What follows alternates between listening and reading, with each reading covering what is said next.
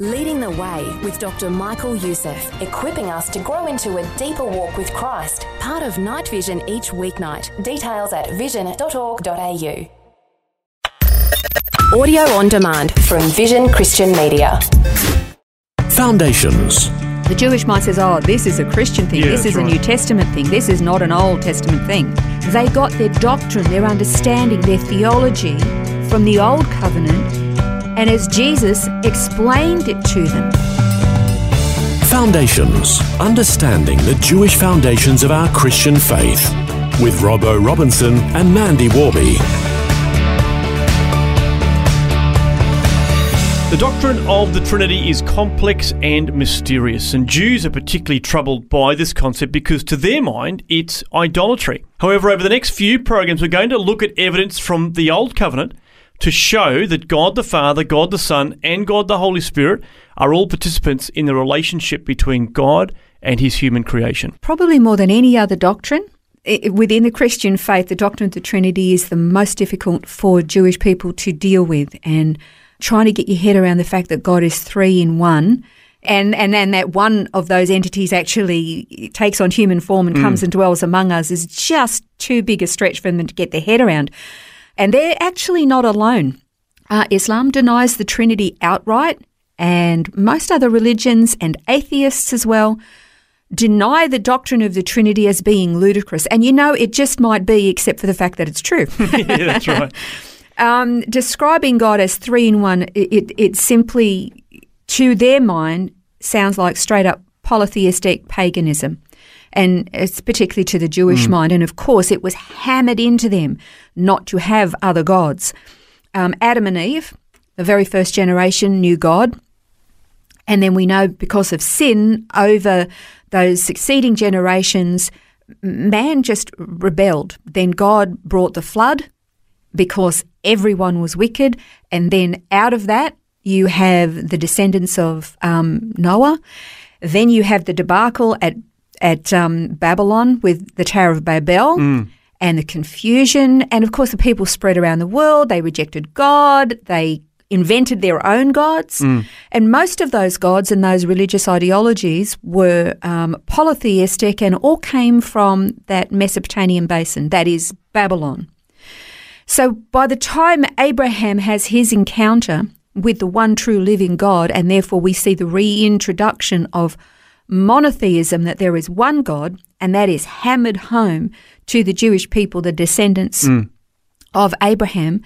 This is a gift to the world from the Jewish people, the truth of one God. Yep. Well, of course, the Shema says, isn't it, we are one God. Exactly. And this is another reason why, to the Jewish mind, the idea of three in one is just like, to them, it's anathema. No, God says there is one God, Echad. That's the word, Echad, which is one. That is for numeral one, Echad in the Hebrew. The thing is, though, as we learned with Shema, it also means you are God only. Or in a unified manner. I mean, you can have one nation that has millions of people in it, so that's right. It's not as cut and dried, and we learned that with Shema. There are a lot of analogies that Christians have come up with to try to explain the Trinity, and they're all reasonable. They give you the idea, but they're all also very flawed and they fail pretty badly. There's the egg analogy of the shell, the white, and the yolk. Yep. There's also the water analogy.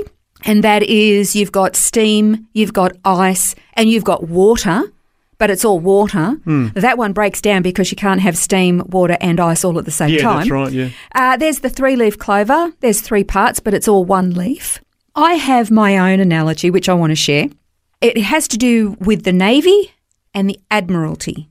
Now, I don't know why, but I always thought that there was only ever one admiral who headed up the Navy. That is actually not the case. There's lots of admirals in the Navy. Like in America in 2016, I think it was, they had something like, I don't know, what was it, 293 admirals? Oh, wow.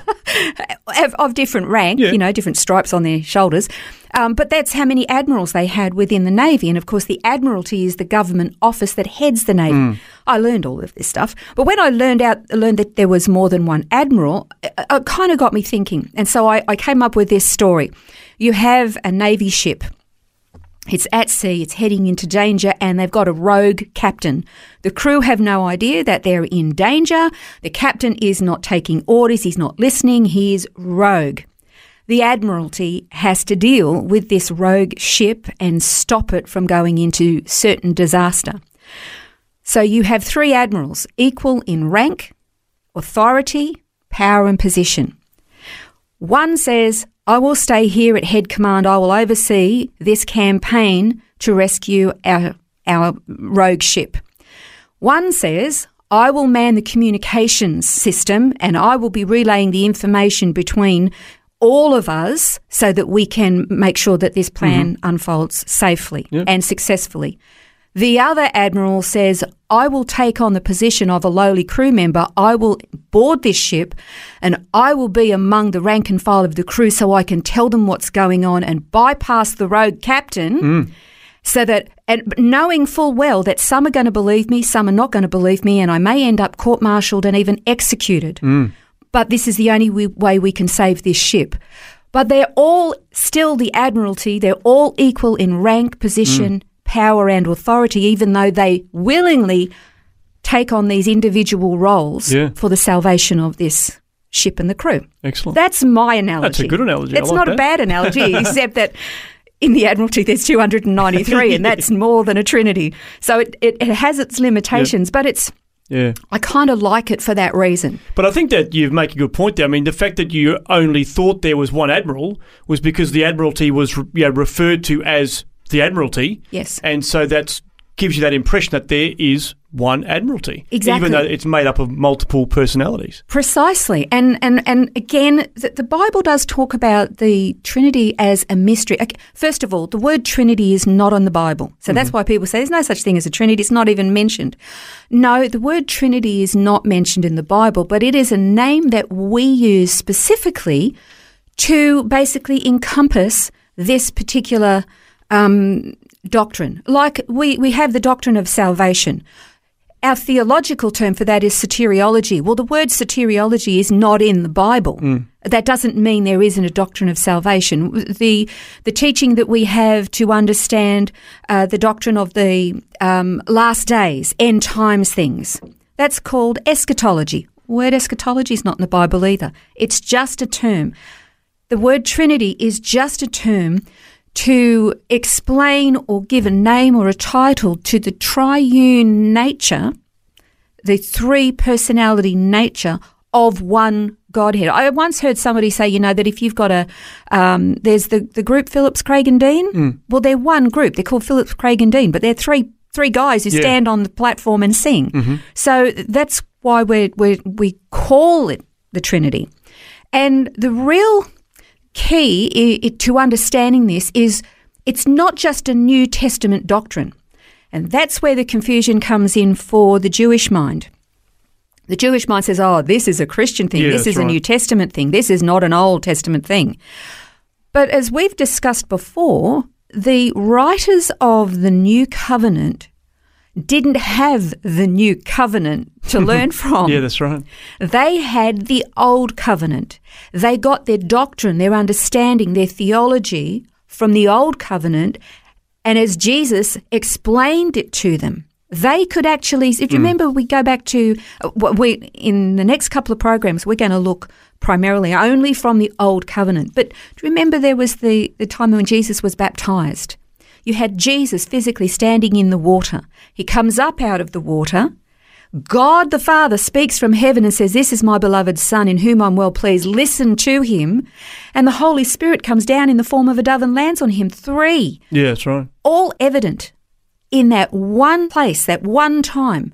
And we see the Trinity very, very clearly. For the Jewish mind, they would say, but that's New Covenant. That's not in the Old Covenant. We're going to focus primarily on the Old Covenant and show you that the Trinity was evident throughout. Well, it's going to be an exciting study over the next couple of programs as we continue to unpack this, particularly looking at the Old Covenant scriptures to see what they reveal about God. This has been Foundations, a look at the Jewish foundations of our Christian faith. For study notes, resources and more, see vision.org.au/foundations. Thanks for for taking time to listen to this audio on demand from Vision Christian Media. To find out more about us, go to vision.org.au.